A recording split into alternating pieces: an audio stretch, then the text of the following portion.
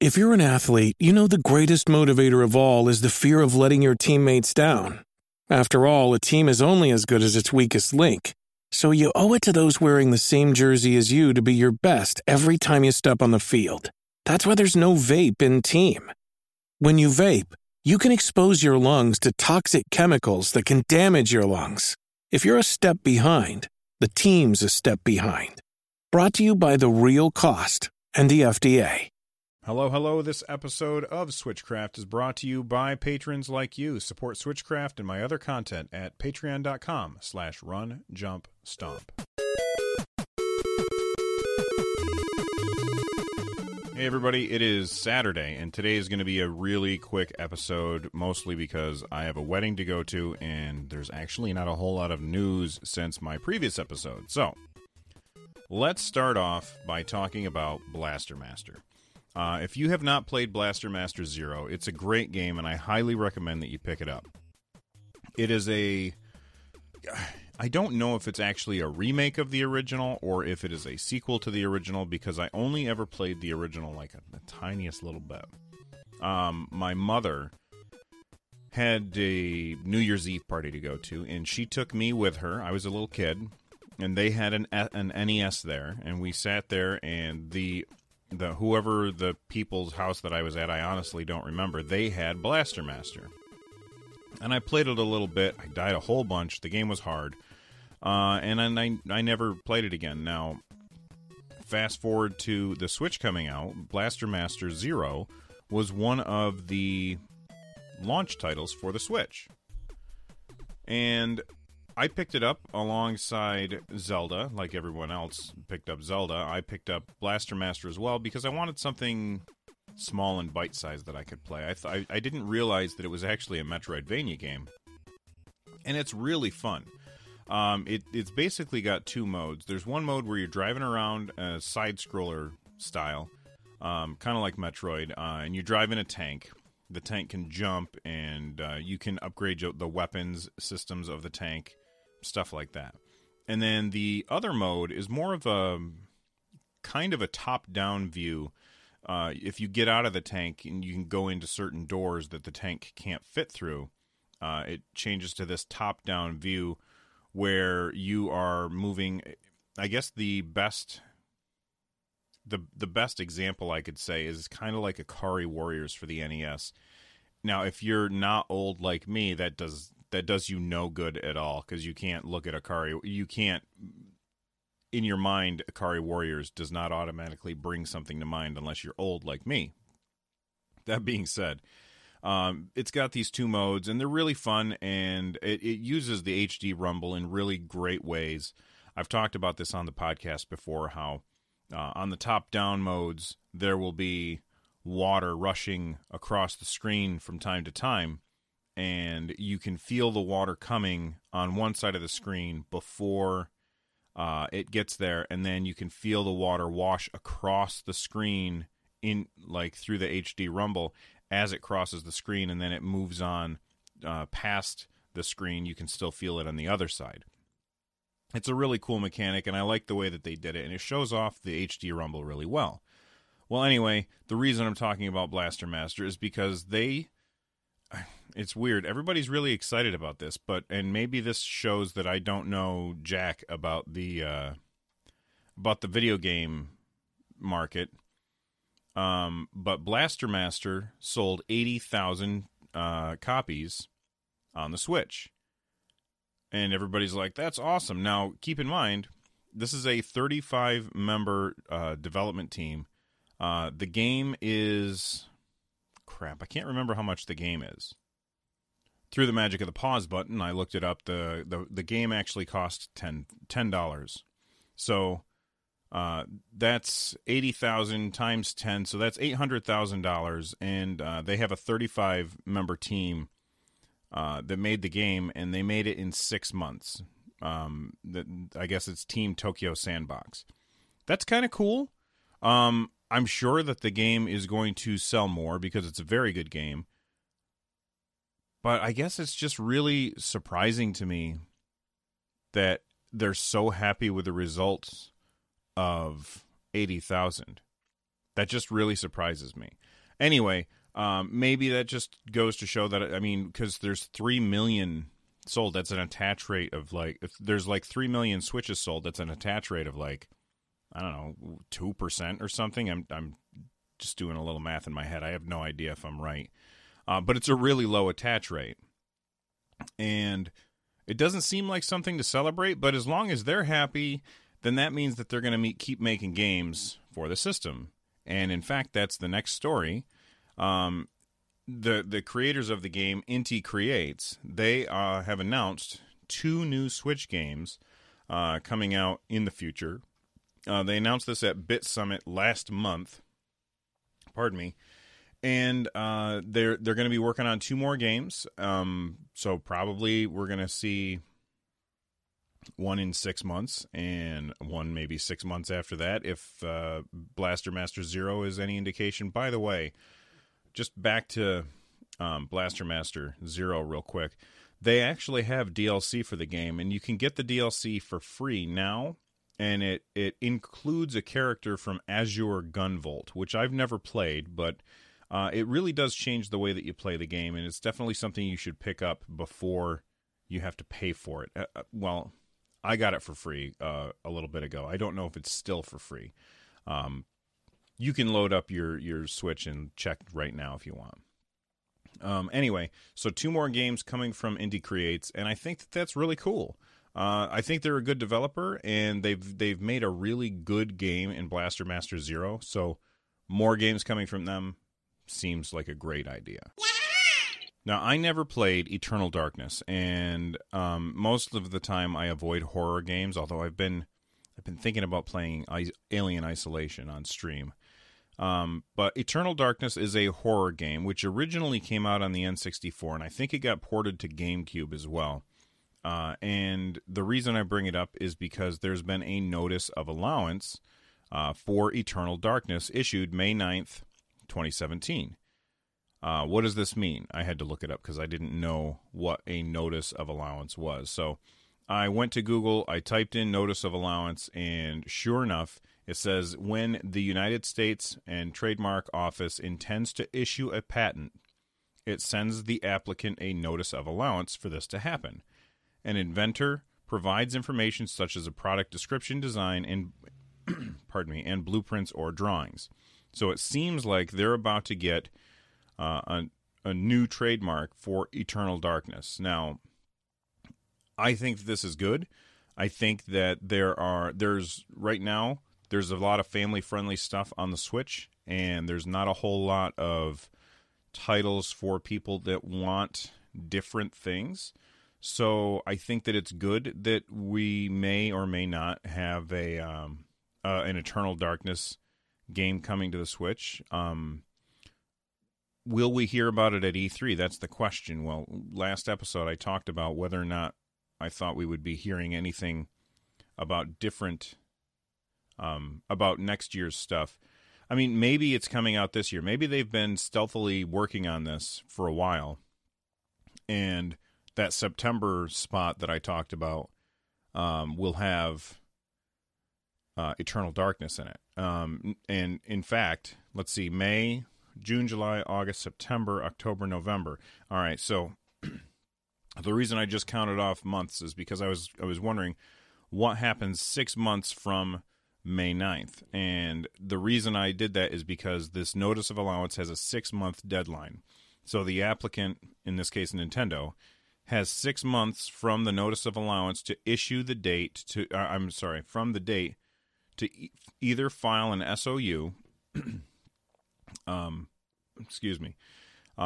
if the applicant is using a mark in commerce required, even if the applicant was using the mark in time filing the application, if the basis was not specified originally, or an extension request. So they either got to use it, or they have to send in an extension request. So, 6 months from the day of issue, maybe in that fall timeline, we might get an Eternal Darkness game. That's very interesting. What I'm curious about, have you guys ever played Eternal Darkness, and what did you think of the game? And are you excited that we may get another one. I think it's good for the ecosystem as a whole to have a more diverse set of games on the system. So far, we've got Nintendo stuff like Zelda and Mario Kart and Tetris, and these are all very family-friendly stuff. But right now, there's nothing on there that I'm aware of where if my son was playing it, I'd be like, "Hey, what do you think you're doing?" You know. Right now, everything seems to be pretty safe for an 8-year-old, and as far as I know, I obviously haven't played every single game that's on the Switch. I'm excited for more stuff, and I'm actually kind of excited. You know, most of the time I don't play scary games, but more and more recently I've been kind of drawn to an idea of streaming a scary game, mostly because when I'm streaming on Twitch, I have a sound effect that will go off if someone tips a certain amount. It's crazy. And people will do that, and it scares the hell out of me. And then I laugh. I can't help but just laugh uncontrollably afterwards, and it's really fun. So, you know, playing a scary game, I might actually enjoy that. As long as it's not, like, gory. Like, I watched somebody play a little bit of Resident Evil, the new one.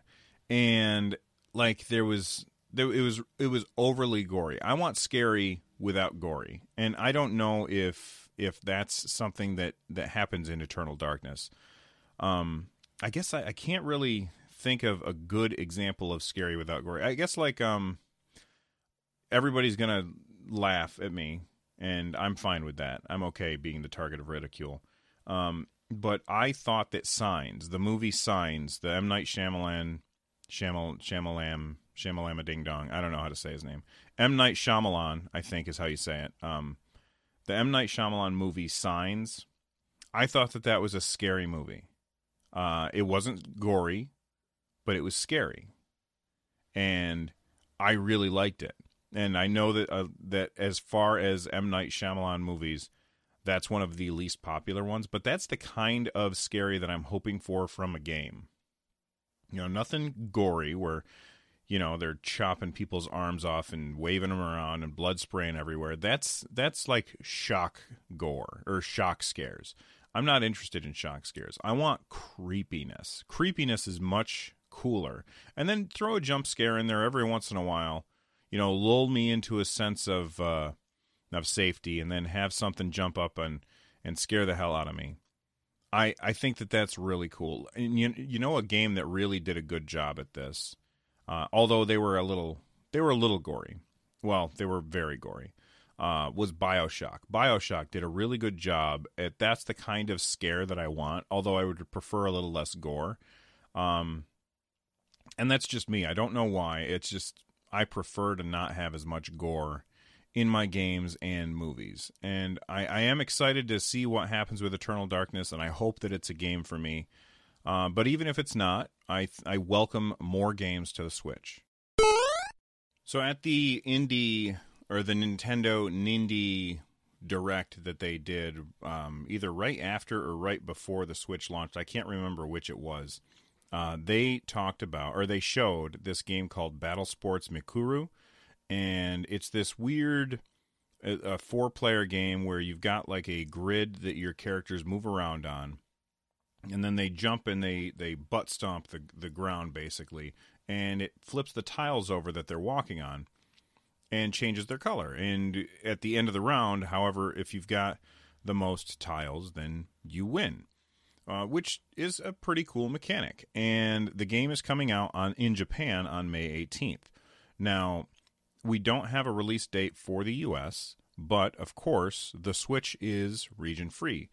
So what does that mean? It means that you can make a new profile, and with your new profile, you can set your profile to Japan, and then you can look in the Japan eShop and download it. Now, I almost did that with Kamiko, and like a week later, it was out in the American one. So there's really no I don't think that there's a reason to do this, but we haven't heard definitively if the game was coming to the U.S. or not. And we also don't know if the game is going to have English or not, though outside of menus, language really doesn't matter for this particular style of game because it's just an arcadey game, if that makes sense.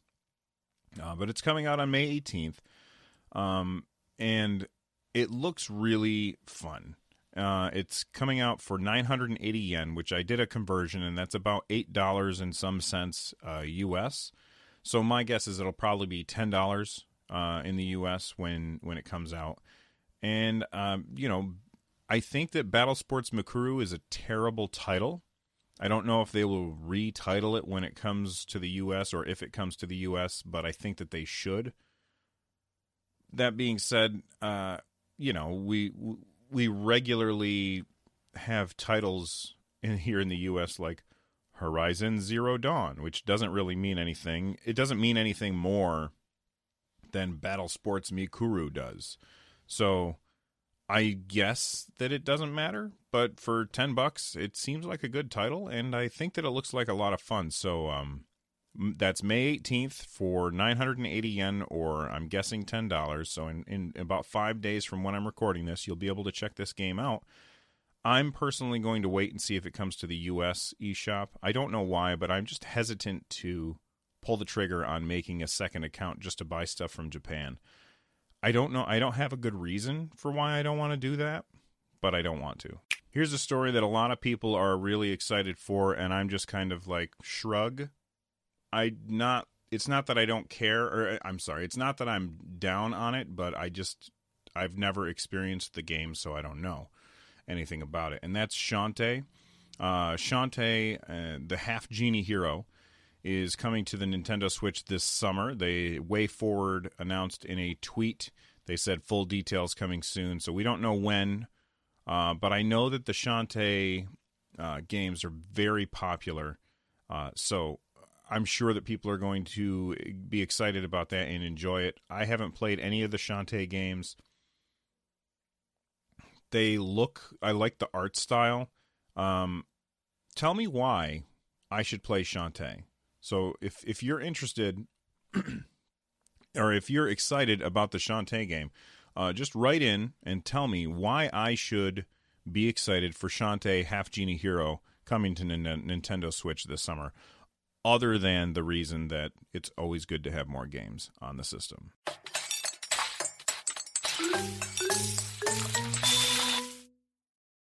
And the last story for today, Bandai Namco is reconfirming that it is bringing games to the Switch the coming fiscal year. I'm not sure if they mean this fiscal year or next fiscal year, because they said the coming fiscal year. So I'm not sure what that means. We also don't know what games they're including outside of Tales of. Tales of is an RPG series that's pretty popular. Taiko Drum Master, which I've never heard of, and then Dragon Ball Xenoverse 2. So those are games that we already know that they're making for the Switch. We don't know what other games they are making, and I don't know what they mean by the coming fiscal year.